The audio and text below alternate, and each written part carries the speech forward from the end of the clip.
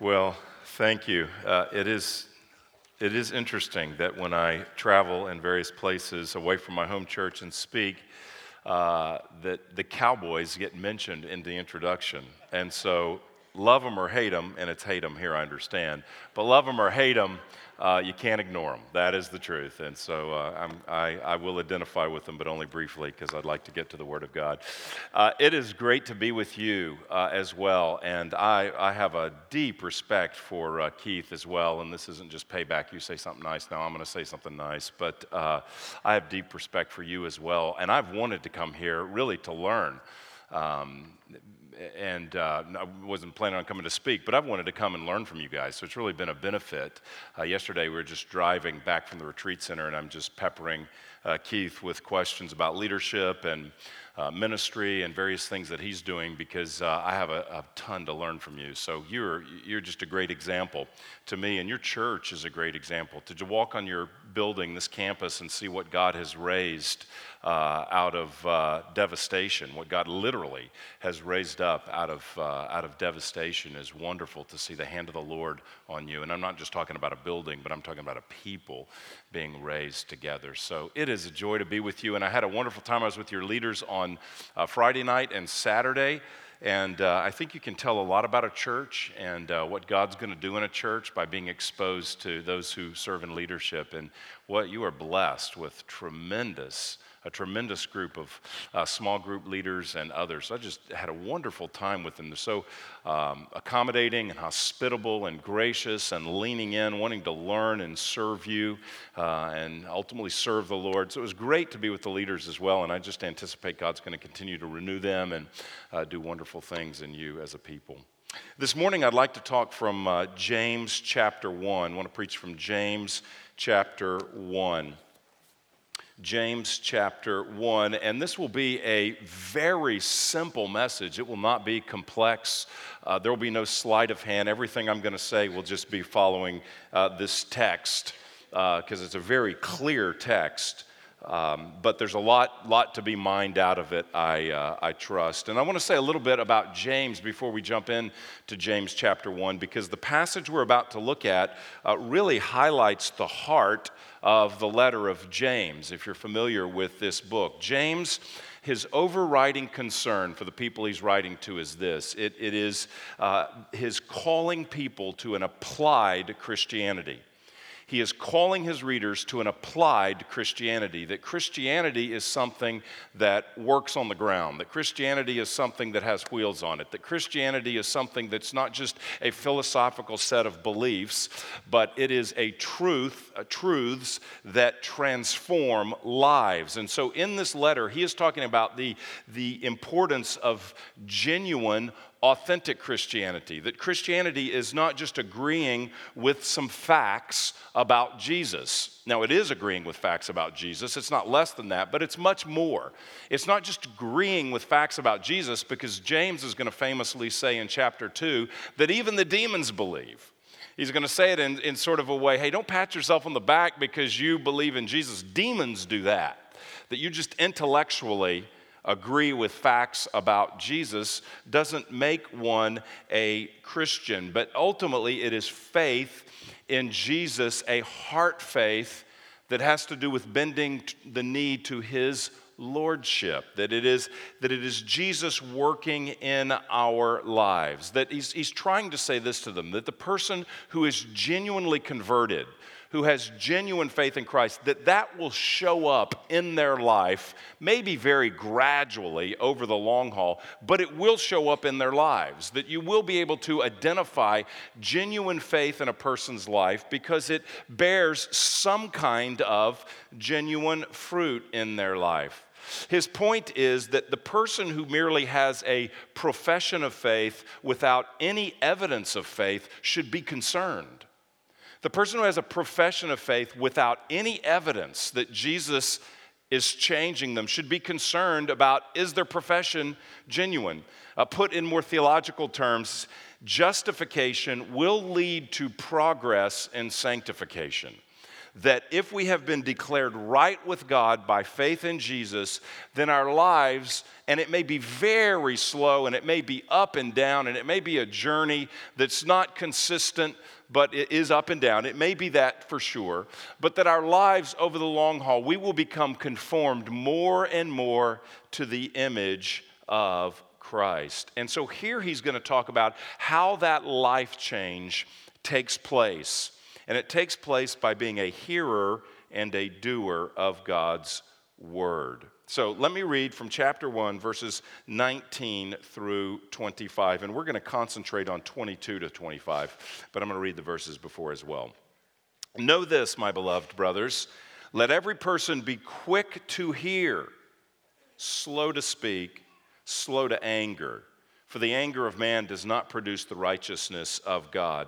Therefore, put away all filthiness and rampant wickedness, and receive with meekness the implanted word, which is able to save your souls. And today's primary verses, but be doers of the word and not hearers only, deceiving yourselves.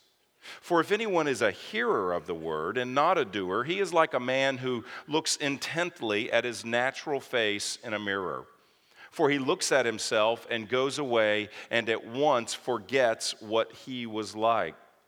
But the one who looks into the perfect law, the law of liberty, and perseveres, being no hearer who forgets, but a doer who acts, he will be blessed in his doing. Let's pray together. Lord, we come to you today and we ask that you would speak to us from your word. We ask that you would show us the Savior, Jesus Christ, and his glory. We pray that you would show us the work of the gospel, Jesus' death and resurrection, and how that applies to us today. And Lord, we pray that you would stir our hearts with faith to be changed by grace.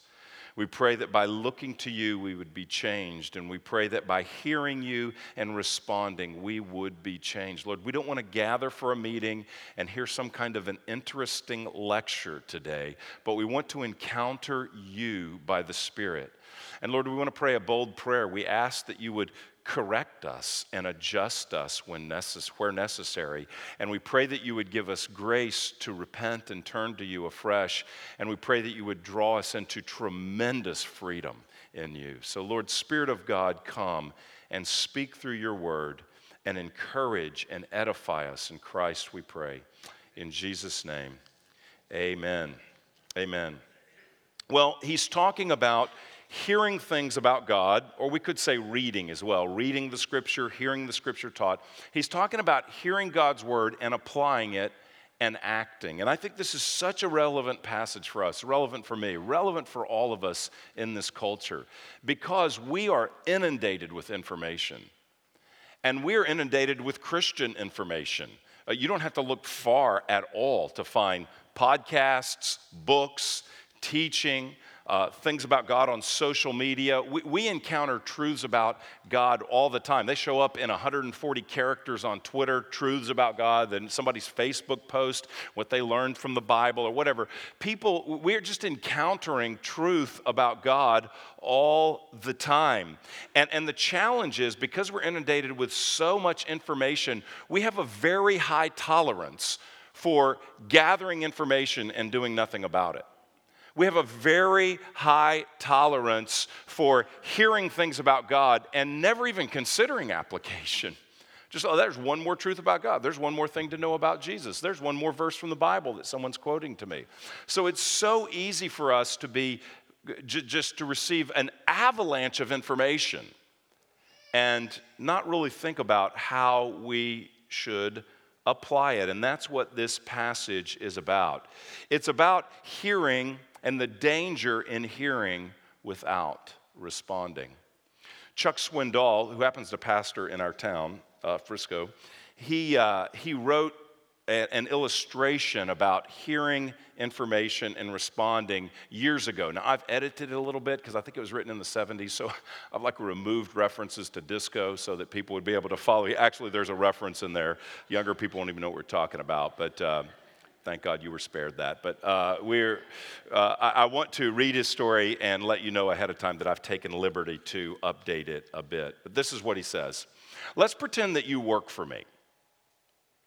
In fact, you are my executive assistant in a company that is growing rapidly. I'm the owner of the company, and I'm interested in expanding overseas. And so to pull this off, I make plans to travel abroad and stay there until the new branch office gets established. I make all the arrangements to take my family in the move to Europe for 6 to 8 months. And I leave you in charge of our busy stateside organization. So you get it. He's going to go open a branch in Europe, and he's going to leave you in charge to run the operation here. I tell you that I will write you regularly and give you directions and instructions. I leave and you stay. Months pass. A flow of letters are mailed from Europe prior to email, but letters work well here. So he's sending letters to the home office, the national headquarters. I spell out all my expectations, and finally I return. Soon after my arrival, I drive down to the office, and I am stunned. Grass and weeds have grown up high around the office. A few windows along the street are broken. I walk into the receptionist's room. She's doing her nails and watching Netflix at her desk. I look around and notice that the wastebaskets are overflowing. The carpet hasn't been vacuumed in weeks, and nobody seems concerned that the owner has returned. I ask for you, and someone in the crowded lounge area points down the hall and says, "I think he's down there."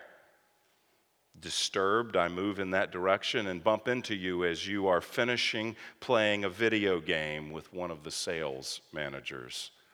I ask you to step into my office, which has been turned into a TV room for watching daytime television.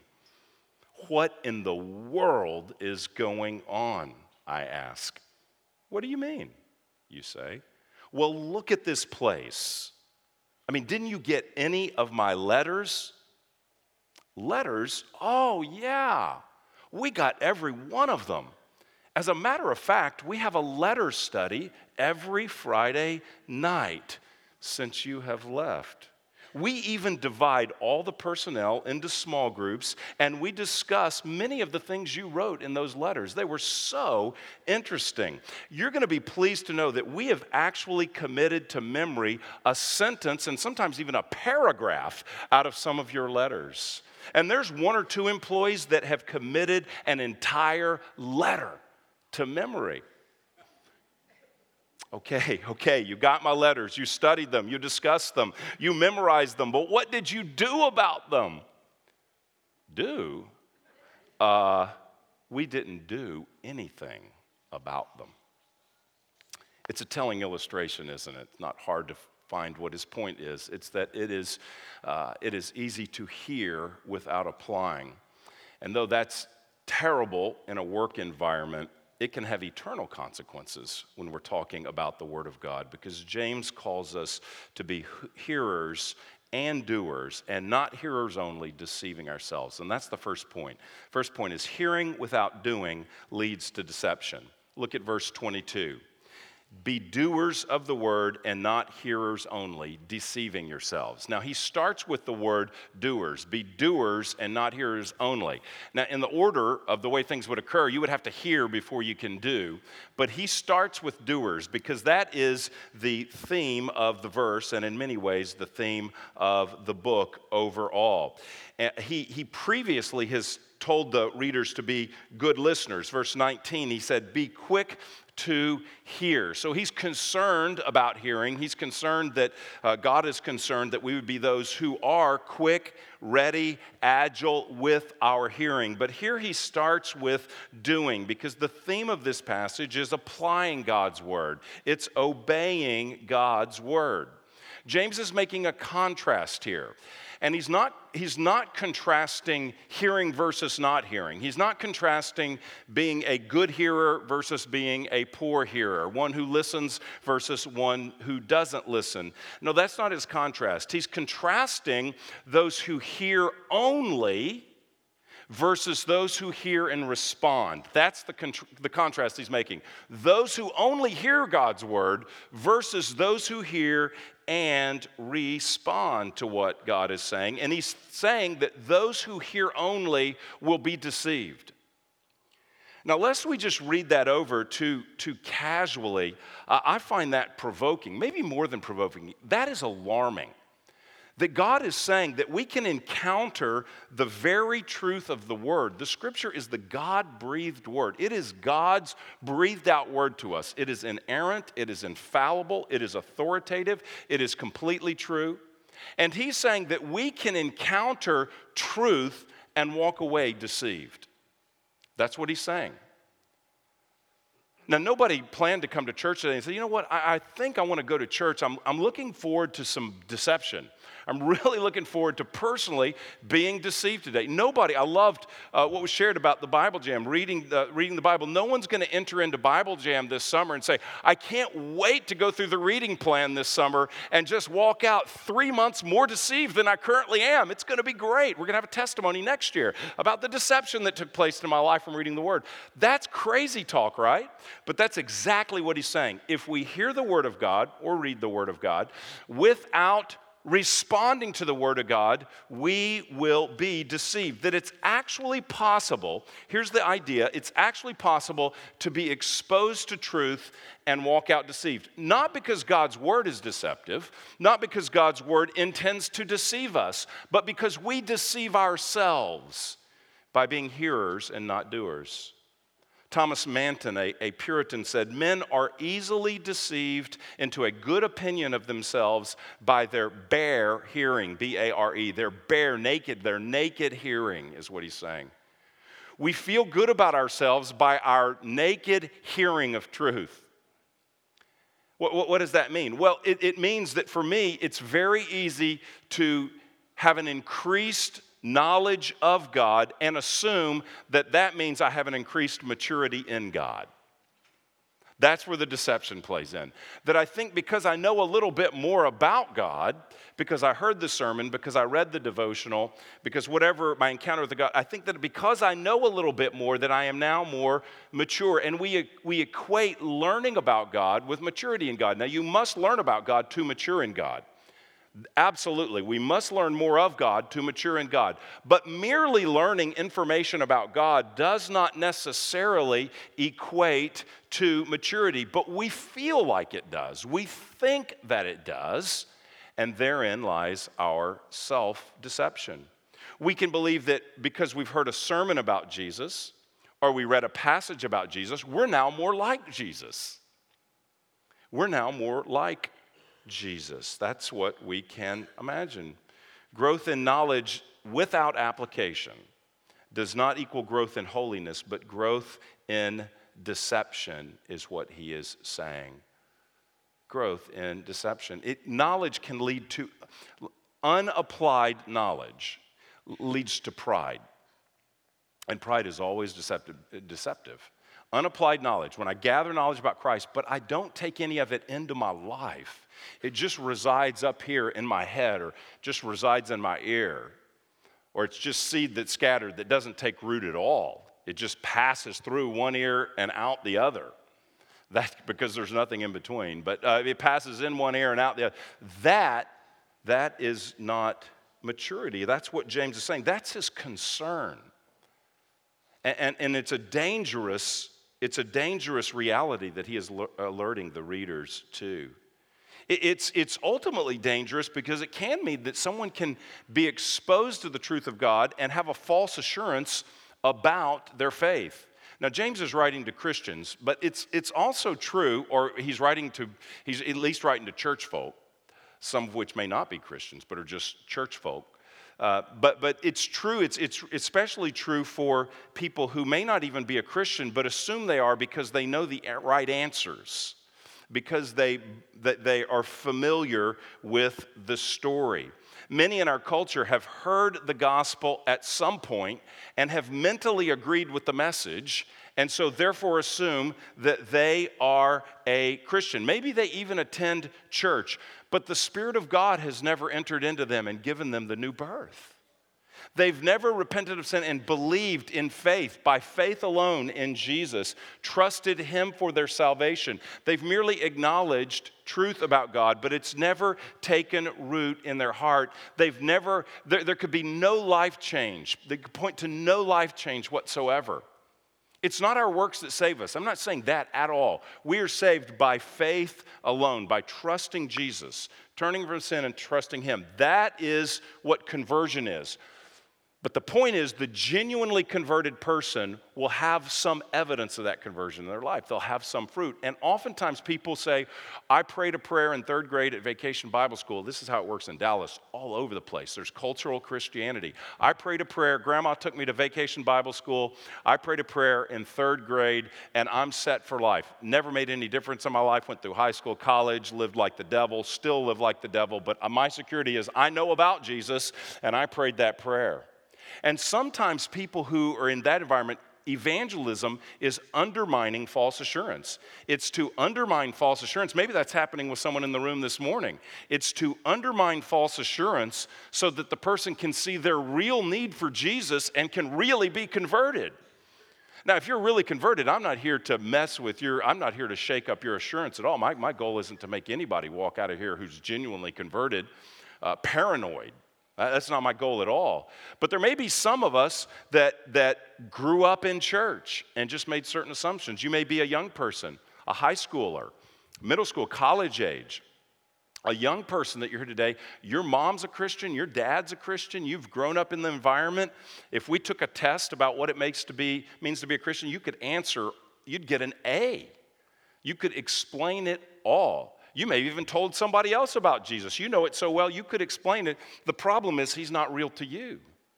He's not real. You've never experienced a new birth. You have been a hearer, but you haven't responded to him, trusting him in faith. You've been a hearer and an assumer, and not a hearer and a believer. Now, this again is talking to Christians being a hearer and a doer, but it's possible that we can even have a false assurance, because the Spirit has never really opened our eyes. The Spirit has never really come to reside in our hearts, and he is not changing us from the inside. It's just adopting certain behaviors that we see other people have, and we just sort of imitate what we see. This must be the church thing to do, so I'll do this, but it's not in my heart. That could be a sign of a person who's never really met Jesus. Now, it's not in my heart all the time either. And I'm a pastor, it's not my heart all the time. I don't wake up every morning springing out of bed, doing a Jesus dance around the house in worship, just thrilled. But, I'm probably not going to sin at all today, maybe once or twice. I never have that day, okay? So I'm not saying that you sin or you're discouraged or you go through seasons saying, where is God? That's all over the Psalms. God, where are you? That real believers ask that question. So I'm not trying to undermine anybody's true assurance here. So it's not that we sin or we have a bad day or a bad season. That doesn't mean, maybe I'm not saved. It's just the person who says, my heart is not inclined towards him, not drawn to him, he's changing me. Then that person should come to Christ and really believe. And maybe that's you today. Maybe today's the day that the Lord's going to shake you out of a false assurance and wake you up and give you new life. And that's wonderful, by believing in him alone as the one who died for your sins and rose to give you new life and then gave you his Spirit to change you internally. But this message is ultimately aimed at Christians, so there's always a fair warning for all of us to examine ourselves to see if we're in the faith. That's what the Bible says. But this is, don't be a person who hears without acting because you deceive yourself. Now, there's some of us who say, hey, I am not deceived about my status or my growth in the Lord. I'm not deceived about my maturity. You're really a Christian? You say, I'm not deceived about that. I don't know about this hearer and doer, but I am sure I have an accurate representation of my maturity. There's no way I am deceived. But the problem is, the nature of deception is that you're unaware of it. That's the problem with deception. If you know you're deceived, then you're not deceived. Deceived means I don't know that I am deceived. Deception presupposes unawareness. Because if I'm aware, I'm not deceived. So the problem when we say is, if I'm a hearer and not a doer, I deceive myself, and I think that I'm growing in the Lord. I think that I'm at a maturity level that I'm really not, because I just feel good about things because I've heard a lot of good stuff and I know a lot of good stuff. The problem is that we can all be deceived. I read this story. This actually happened in Iceland that I thought was so telling about deception. This is from CBS News. It says a woman went missing in Iceland. This is in 2012, over the weekend, but she's now been reported safe and sound. She was found by herself. According to the Reykjavik Grapevine, I guess that's the newspaper up there, it says the not-so-missing woman, a tourist, even participated in the intense police search over the weekend for herself near the Elja Canyon in the country's southern volcanic region. The mix-up apparently occurred when, during a sightseeing trip Saturday, the woman broke off from her tourist group and changed clothes. When she came back, it says, then she returned to the bus in a different outfit. The rest of her tourist group did not recognize her. Then when a description of the, quote, missing person was offered, Asian, woman, in dark clothing, and speaks English well, she didn't recognize the description of herself, so she began to assist others in the search. The Coast Guard was notified and was preparing a helicopter in the search. Hours later, around 3 a.m. Sunday, the search party finally realized that, alas, the woman they were looking for was with them all along. And the search was called off. That's brilliant journalism. We had to know that. And the search was called off. We figured that. So anyway, chief of police, I can't pronounce his name because it's got vowels with dots over it. I don't know what this Icelandic name is, but this chief of police guy said that the woman simply didn't recognize the description of herself and, quote, had no idea she was missing, unquote. I just read that. And I laugh, but I also go, yeah, that could be me. I could do that. I could see that. But I just thought, that's the nature of deception. She's out. We're on a mission. We got to find this woman. Oh, I'm the woman. She didn't realize, she didn't see herself in the description. She wasn't aware. She wasn't aware. And that is so easy for all of us because when we come to a meeting like this, a worship gathering, we can feel wonderful things during the singing.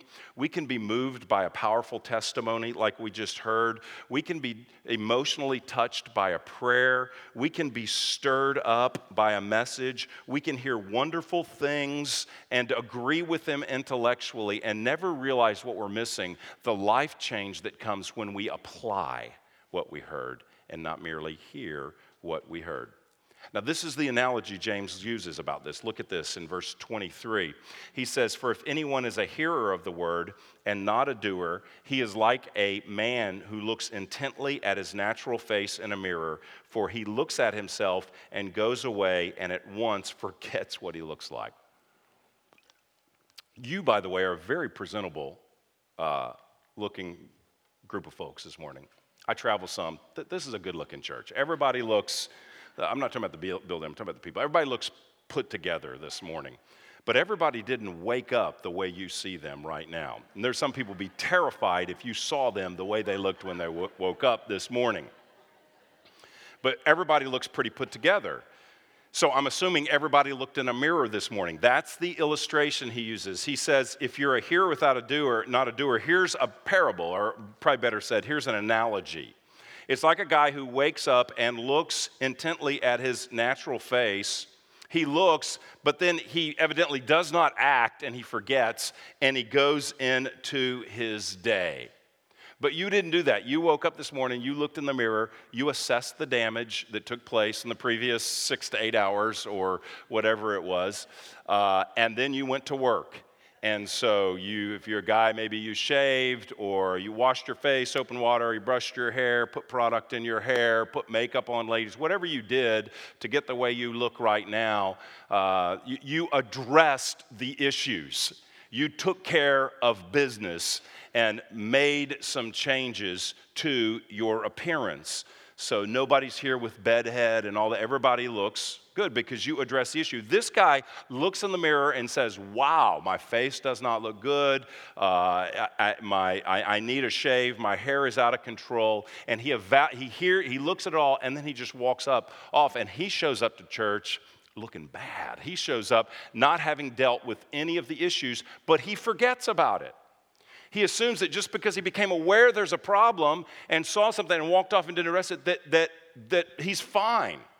But the reality is that he took no action and he immediately forgot what he looks like because he fails to act and then he forgets. And when he forgets, he becomes deceived because he walks into church or he walks into work just greeting everybody, assuming everything's okay, and people are looking aghast and, whoa, he looks like he just woke up. He did. That's what he looks like when he just woke up. And so he's thinking, hey, everything's fine, normal. He doesn't think anything about it. He's deceived into thinking, I look fine, when he took no personal care of himself whatsoever. That is the person who hears and doesn't respond to the voice of God in the Scripture. James gives us a real earthy analogy that we could all relate to. Actually, we can relate to it more because I feel certain that people in our day do more to their appearance than people obviously in his day did, but you still get the point. So hearing without doing leads to deception. But here's the good news. Hearing and doing, second point, hearing and doing leads to blessing. He gives another scenario in verse 25. Verse 25, he says, but the one who looks into the perfect law, the law of liberty, and perseveres, being no hearer who forgets, but a doer who acts, he will be blessed in his doing. So the person, this is an analogy, looks in the mirror, and he says, looks intently into the law of liberty. Looks intently. People in this day didn't have a mirror like we have. A mirror, 2,000 years ago, a mirror was probably polished brass, something that you would have looked in and you could have detected yourself. You could have clearly known there was work to be done, but you couldn't have detected all of the details that we can now. They sure, ladies, didn't have that magnifying mirror where every pore is like that big. You certainly couldn't have seen anything like that. So to see yourself in the mirror would have required more of a gaze than we have. So the language is who looks, the one who looks into the perfect law of liberty and perseveres. It means, the NIV translates it, looks and continues to look. There is a looking and a continuing, careful looking into this law of liberty. The one who looks and the one who acts, being no hearer, it says not a hearer who forgets, but a doer who acts. So he's kind of mixing acting and hearing and all this. So he sees, he hears, and he acts. He doesn't walk off without doing anything. He doesn't read his Bible for his devotional without taking some action. He doesn't hear a sermon without having the Holy Spirit speak to him and the Holy Spirit show him what that will look like in his life, and then act on that. He does that. He doesn't just forget about it. So here are the two patterns. One is the first man looks, he leaves, he forgets, he's deceived. That's been my Sunday sometimes. Listen, hear, moved emotionally, walked out, forget. If you asked me Tuesday afternoon what was the sermon about, I couldn't tell you any detail of personal application, and I may have preached it. The second category, looks, continues to look, acts, is blessed in what he does. What's the blessing? Well, the blessing here is the life change, the fellowship with the Holy Spirit, the encountering of God, the intimacy with the Savior, the changing of our hearts, even though it's a wrestling and a challenge sometimes, but the changing of our hearts so that we're maturing and becoming more like the Lord. That's what happens in that situation. Now, the mirror for the guy and the second guy who looks, he calls it the law of liberty. The law of liberty. Liberty means freedom, right? So it's the word of freedom. It's the message of freedom. And that is the gospel. It is the message of Christ that is the word, that we could say the law or the word of freedom, the word of liberty. So he looks into God's word and he finds a freeing message. Something that brings liberty to his soul, something that takes chains off of him, something that takes him out of slavery and into freedom. The law, the word, the good news, the message of freedom that reveals Jesus to us. So when he's looking, he's not only seeing the damage, but he's also seeing the liberty that comes. He's not only seeing the need for change, he's seeing the liberty that we meet in Jesus Christ as well. When we look into the Word, wherever we are looking, we ultimately encounter Christ. He's the one we're looking for in the Scripture. He's the one revealed in the Bible to us.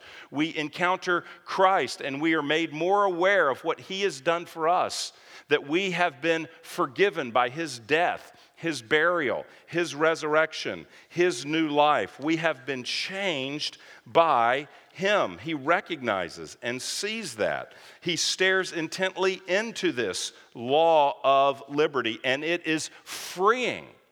So looking into the Word of God and continuing to look, it brings conviction. Maybe you're even convicted as we're hearing this morning, but the conviction is always the law of liberty. We're always to encounter Christ. We're always to be met with grace on the heels of conviction, which leads to life change. There's something very freeing about encountering Christ in the Word of God and obeying and responding to Him. I mean, which guy, take the analogy in its literal, in a literal sense. Don't, not in an analogous sense, but in a literal sense, take the analogy. Which guy's experiencing freedom? The guy who wakes up, looks scary, shows up at your office on Monday morning looking scary. Is that guy free? Or is the one who wakes up, looks at it, assesses the damage, continues to look by grace, takes action, presents himself, and shows up at the office in a presentable fashion? Who's freer? Who's got a better life? Don't ever believe that hearing and reading and applying the Scripture is an enslaving process. It's the law of liberty. It's the only freedom is found is in the gospel and applying the Word of God. This is not a bondage to be reading, hear, and do the Word. This is the pathway to freedom. This is the pathway to joy. The person who hears and does not act is deceived and does not experience genuine joy, a genuine encounter with Christ, a genuine fellowship with the Lord, a genuine changed life. So I'm not crashing anybody's parade with bad news today. I'm giving wonderfully good news. If the bad news is that you're a hearer and not a doer, the good news is you can be forgiven today. You can listen to the Word of God today. You can apply what you're hearing today, and you can step into freedom through the law of liberty today. This is very, very good news to us. God wants to change us. God wants us to make progress in Him. God wants us to grow. He wants to mature us. By His grace, He wants to work in our lives and make us different. We are by definition disciples, and a disciple is a follower, a learner. A disciple is someone who's being changed all the time, and it's over the long haul. It's over the long haul. Have you ever seen one of those graphs? Maybe graphing the stock market. If you look back at even the Dow Jones average from, I don't know when the Dow Jones started, the 20s or the 30s, or I don't really know, sometime. But if you look at when it began to where it is now, you will see that the point where it began, the stock, reading the stock market averages, to where it is now, it's like this. There's this huge difference. But along the way, it went like that, and wow, here was a crash, and then it came up, and then, whoa, this tremendous year. Everybody made a ton of money, and then, oh, it's back down, and then it was level for 5. So it's a zigzag deal, but over time, it went from here to here, and that's the Christian life as well, that the Lord holds us, that we may have our ups and downs, but He is progressing us over time, so that there's areas of our lives we're different than we were a year ago, 5 years ago, 10 years ago. Some of you have been Christians 40 years, 50 years.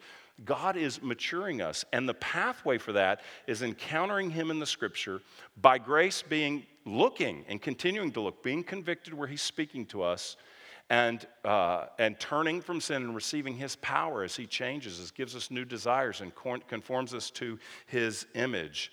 And ultimately, that's a sign of genuine Christianity, a person who hears and does, as opposed to just starting here and never really progressing very much or progressing very slowly.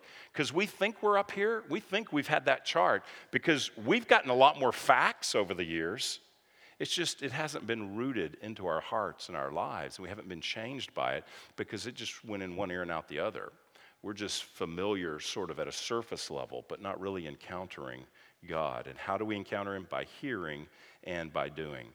So let me give you 2 points to close about application. This whole sermon's on application. So this is about an application about application. This is like a dream within a dream, kind of. So I think that was a movie. So here is application. Number one, when you encounter the Word of God, make growth your goal. Make growth your goal. Now, let me be careful here. Our ultimate goal is to glorify God. Our ultimate goal is to know God. Our ultimate goal is to experience Christ through the gospel. These are our ultimate goals. But we will glorify God by knowing Him and responding to Him and being conformed to the image of Christ.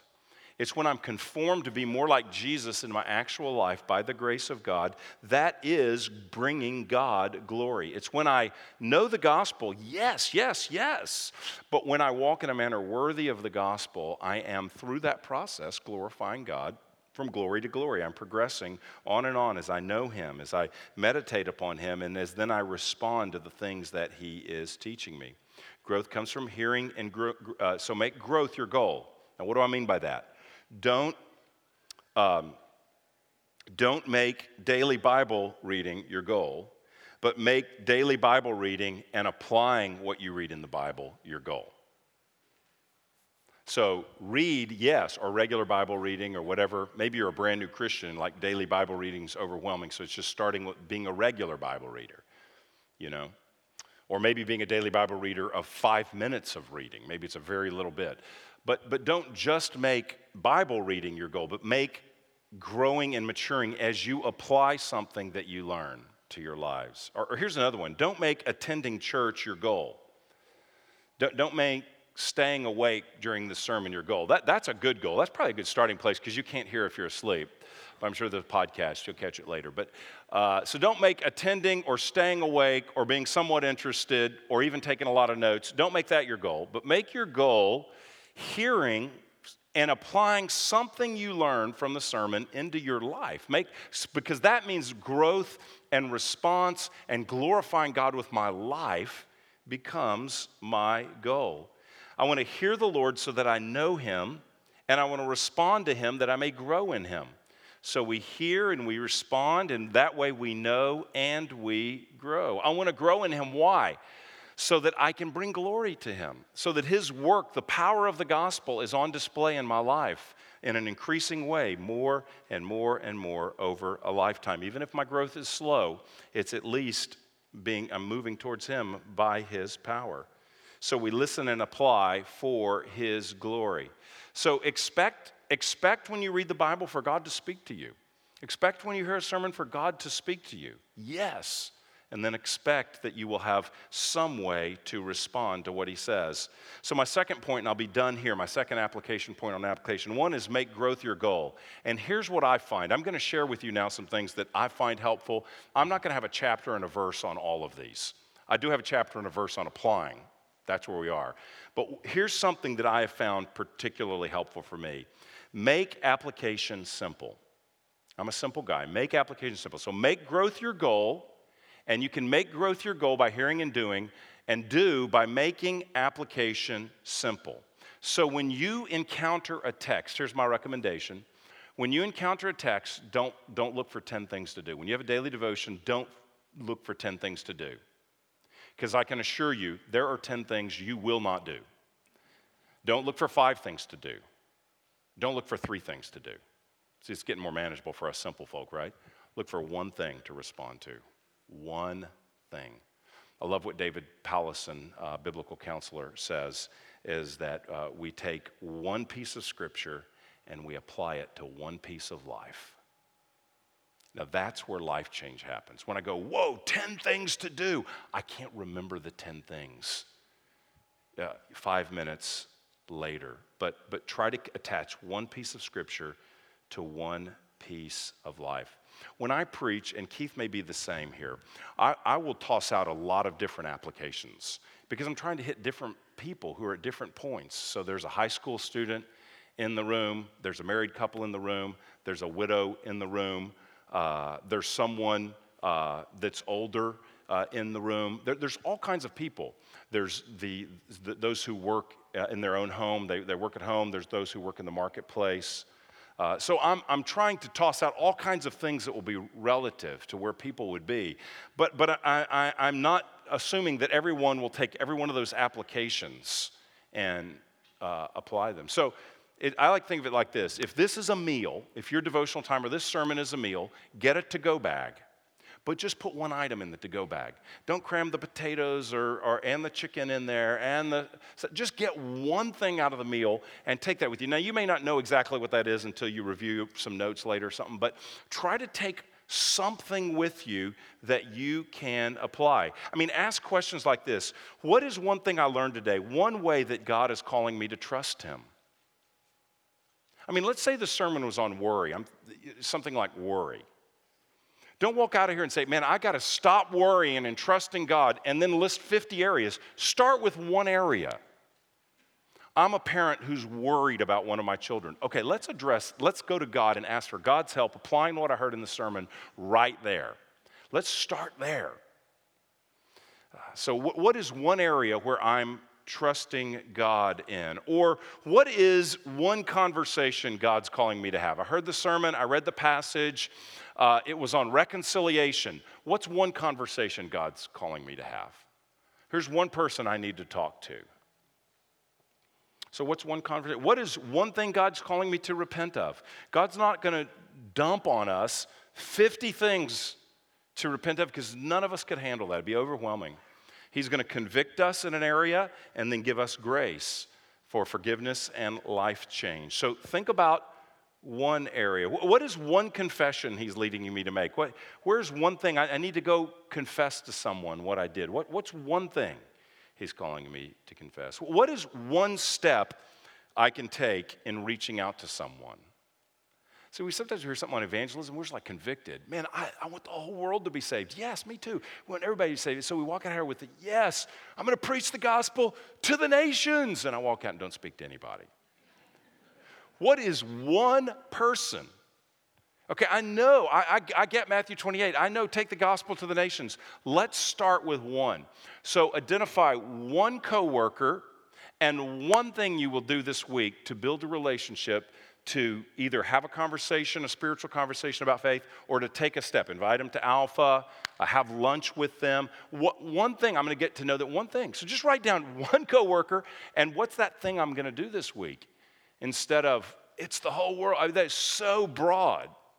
And that's my problem. I have all these great intentions, and I end up not doing anything because it's not defined. It's massive. It's the whole world. It's all my worries. It's all my fears. It's all my pride. I can't deal with all that. But the Lord can speak to me in one area, and one person, and one thing, and work in my life.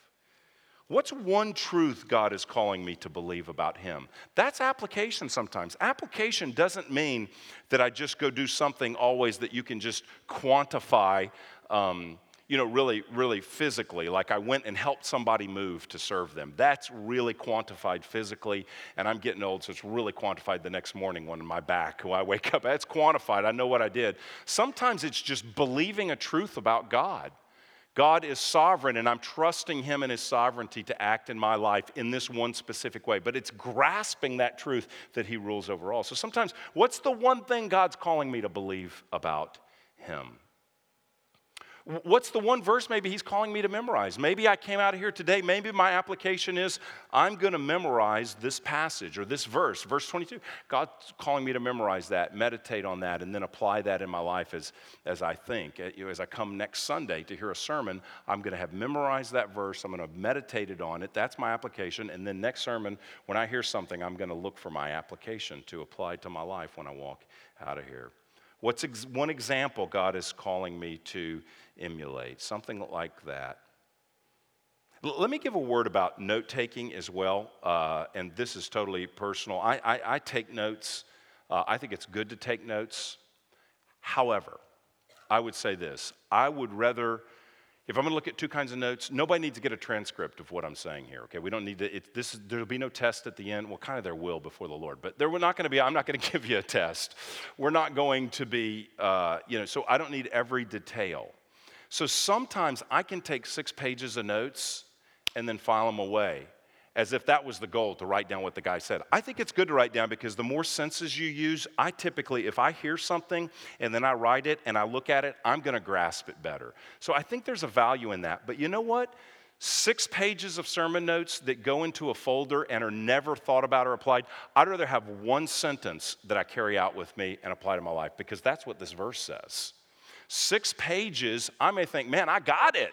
I could quote back to you more because I wrote it down. I got it, but if it doesn't translate into life change, what am I doing? I'm deceiving myself. So I'm not saying don't take 6 pages of notes, but I'm saying from your 6 pages of notes, call out an application that God is calling you to make in your life and highlight that and carry that in your to-go bag, so that you're asking God throughout the week to apply that to your life. So I think note-taking is helpful because it helps with concentration. I think taking notes on a phone can be helpful if you don't then get drawn to the internet and to Facebook and all other kinds of stuff. So I say use a phone carefully.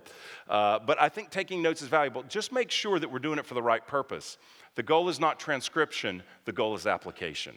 So that means I might have 3 sentences of notes. I might get the big ideas, or I might get a lot of notes and just highlight the big idea in the application. So maybe that'll free some of you that you don't have to get everything down, and maybe it'll encourage some of you to start writing something down so you can carry it out with you on the way out. So shorter notes with application are always better than profuse notes with no application. So be focused and clear, and then try to apply it personally to your life. Let me give you an example. I taught recently at our church a few months ago on Psalm 119, which is the longest psalm in the Bible, so I didn't teach every verse of it, but it's massive if you've ever read it. And I gave this illustration.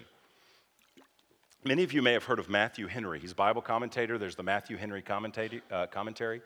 A lot of people heard of Matthew Henry. Nobody's heard of Matthew Henry's dad of Matthew Henry. But this is what he told his son when he was young. He said, if you take Psalm 119 and you read one verse a day, I'm sure he read other Bible too, but you read one verse a day of Psalm 19 and you meditate on it, in a year you'll go through Psalm 19 twice. It's got so many verses that if you read a verse a day, you would only make it through that psalm twice in a year. But he said, if you will do that, you will develop a love for the Word, because every day you'll be meditating on some aspect that's glorious of the Word. So I just threw out that illustration from Matthew Henry's dad. And it kind of worked for him because he wrote a Bible commentary that people are reading 400 years later. So there was some fruit to that counsel from his dad. So anyway, I said that. So I, unannounced, I had 3 people in the week come to me and just tell me, here's how I'm applying that. One guy says to me, here's how I'm applying. I'm taking Psalm 119, and every night at dinner, we're reading one verse to the family, and we're talking about it. And we're thinking we probably won't do that every day, so I don't know that we'll get it twice in the year, but we will for sure in this year make it through that psalm every day with a thought. I said, well, that's great. That's a great application. Another guy came to me and said, I'm a nerd. I'm a geek, computer geek. And so what I did is I set up this program. I don't even know how it works. But every day when I open up my computer, ding, the next verse, the verse for the day. So I've got the verse from the day, Psalm 119. So one guy's doing his dad application over here. Another guy's doing his personal application. It dings and comes up to me every day. Another guy in our church is an incredible artist. He does cartoon kind of art. So he said, here's what I'm doing. I'm taking a verse a day, and I've got a big whiteboard, and I do artistic rendering of the verse, and I put it down so when the kids come down for school, they see it, and the verse is under it, and they get that. Okay, those are wildly different applications. We got dinner guy, we got computer geek, we got art guy, and they're all doing it in a different way. But it's what God spoke to them so that they would apply that scripture in their life and to serve others around them. I thought, that's brilliant. That's the idea. What is God speaking to me from the text? How is he calling me how does he want to change me through it? And how can I respond by grace, dependent on gospel power to help me hear, see, be convicted, and encouraged and changed by God's work in me by the Spirit. Hearing and doing is the pathway to freedom. It is a joy and not a burden when it is empowered by God's grace. So here's the question as we close. What is God calling you to do with what you heard from this text this morning? Here's how I want to close. Let's stand together, and we're going to close with a moment of reflective silence. Because what I would like us to do is pause a moment and ask the Holy Spirit, what from this from this passage, what's a one takeaway for me from this Sunday? What is one takeaway? Because this will change our lives. If we got something once a Sunday, let's say you came to church 48 times a year, you're regular, a couple times you're sick, a couple times you're on vacation. Let's say you came 48 times. You'd have 48 meaningful applications in a year. We'd be radically different next year if God did that in us. So let's pause, and if you've got a pen and want to write down something, that's great. You want to pull out your phone and thumb something into your notes, that's great. But let's pause a minute and ask the Lord, what is one takeaway for me? And then I'll close us in prayer in just a moment.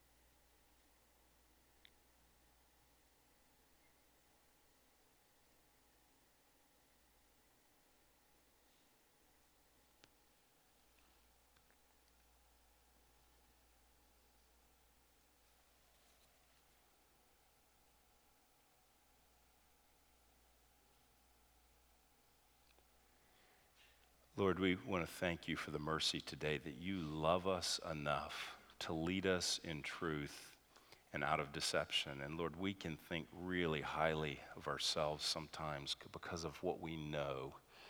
And we just ask you to help us, Lord, that you would help us to apply what we know, to not merely gather information, but to grow in learning about you and then applying what you speak to our lives. I pray the things you've spoken to us today, you would give us grace to carry them out of the room, Lord. We believe the sermon really starts like right now as we walk into our lives to the rest of our day and into our week. We pray, Lord, we don't pray for remembrance of every word said, but we pray for remembrance of the truth of this scripture and how you're speaking personally to each of us that you love and that you shepherd and that you care for and that you lead.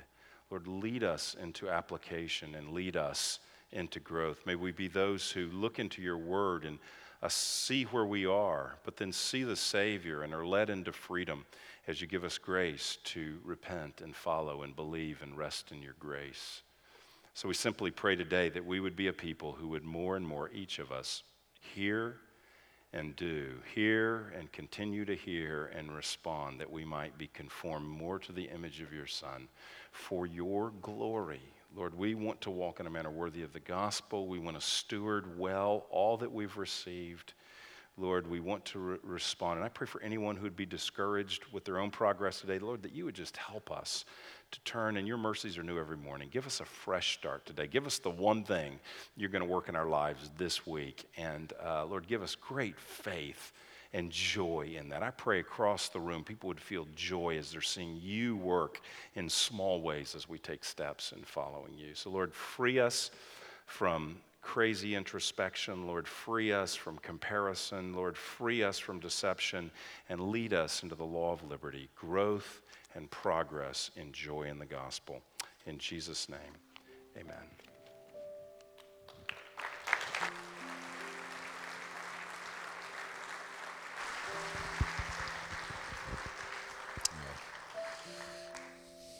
Told you you'd be blessed. And then blessing will just continue, because that was just super, super helpful. I don't know if there's been a time in the history of man where simplicity was more needed.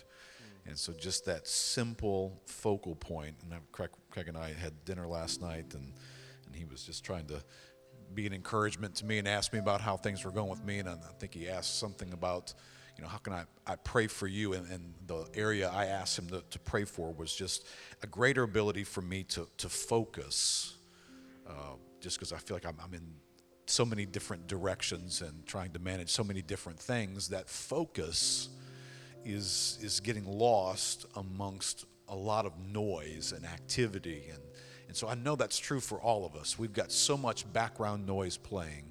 And so being able to focus and being able to take something and just take a week and meditate on that and find ways for it to get applied in our lives, I think will be so much more helpful and fruitful than just trying to visit 1,000 things, as though the volume of that many things is really what's helping us. So that's extremely helpful, Craig, and I know we'll get a lot of mileage out of it. It's great timing with Summer Bible Jam and what we're doing in engaging God in the Word, that you find something that you can extract and hold on to and take some time to live in it and find a point in life where it can show up in the routines of what we do and how we relate and take steps in those areas.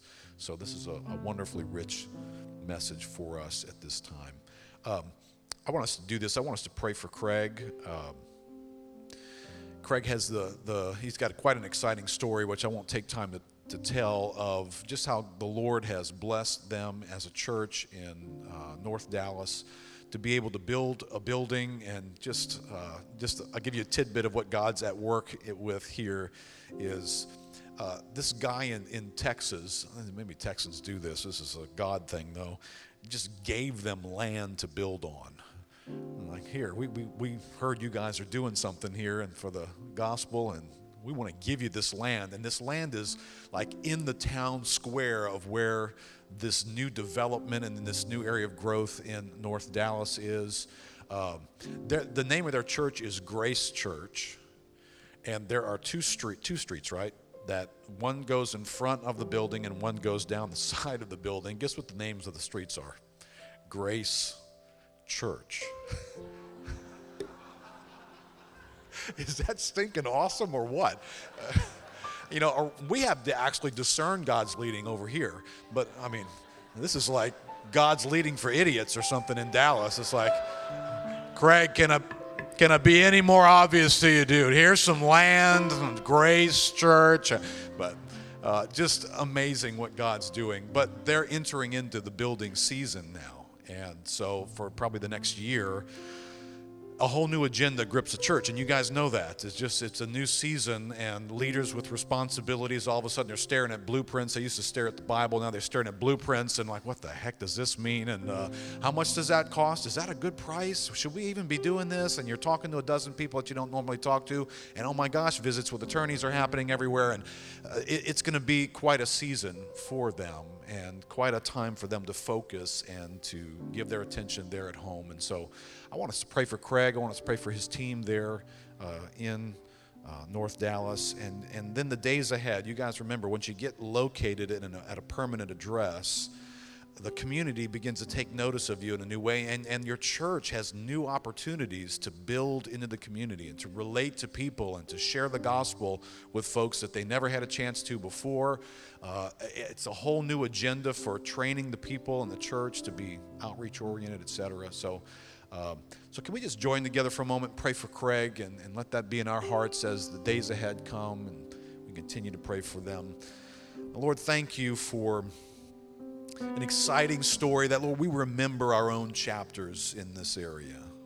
Lord, we remember the days when there were financial opportunities put in front of the church, and we all prayed and asked you, Lord, how can we participate? Lord, what kind of faith would you give to us as a family to figure out ways to contribute and to sacrifice and to be involved? Lord, we remember the days when we got to watch ground being broken and pilings being driven and cement being poured. And God, we just began to anticipate, Lord, what's in our future? What all are you doing in days ahead for us as a church? And Lord, you begin to bring people, and Lord, we're here today with all kinds of new folks that have come into our lives, and we've begun to build together with and share life together and share the gospel together and strengthen and encourage one another that we never even knew before. But Lord, now they are near and dear to our lives and part of a family. And Lord, we see those days coming for Grace Church. And so Lord, because you have given us some experience there, we know that we can pray for them with awareness and with knowledge and insight. And so God, we stir up our own souls this morning. Lord, I believe you're giving us a burden to pray for them in the coming year. Lord, to pray for Craig and the rest of the team there that will be facing numerous responsibilities in new areas. Lord, a need for wise decisions. Lord, there are There are probably plenty of horror stories as well as celebration stories and building stuff. And so, Lord God, we pray for wisdom for the team, Lord, that as they look at situations and make decisions and move forward, and all those who are serving them, from contractors and folks in city government, Lord, that your hand of favor would be upon their lives in this coming year. And Lord, that all who are sacrificing and giving and figure out ways to be involved in praying for the church, Lord, your hand of favor would be upon families. Lord, that appliances that were about to break will just get sustained, Lord, and cars that needed to be traded in will get another couple years out of them. Lord, and you'll bless guys in work with income and putting your hand on their lives in ways that brings provision into your household. And so, Lord, we look forward to years from now hearing about how you have reached into this community through this church, and you've brought so many people to Christ, and you've strengthened so many believers, and disciples are being made. So, Lord, we thank you for the privilege of being able to partner with this church. And so, Lord, over the next year, would you just remind us, Lord, to be praying for them? Lord, when we walk in our own building, would you set a reminder that goes off in our hearts? Yeah, that's right. Yeah, we get another church that we love is building something like this so that they can serve their community. God, awaken our hearts to do that. God, thank you. Lord, thank you for Craig and for his family and the sacrifices that he makes to be here with us and in so many other places. Lord, let that be a means of blessing to him and to his children and to his wife and to all those at Grace Church. Lord, we're grateful for them. In Jesus' name, amen. Amen, you guys. Have a great week.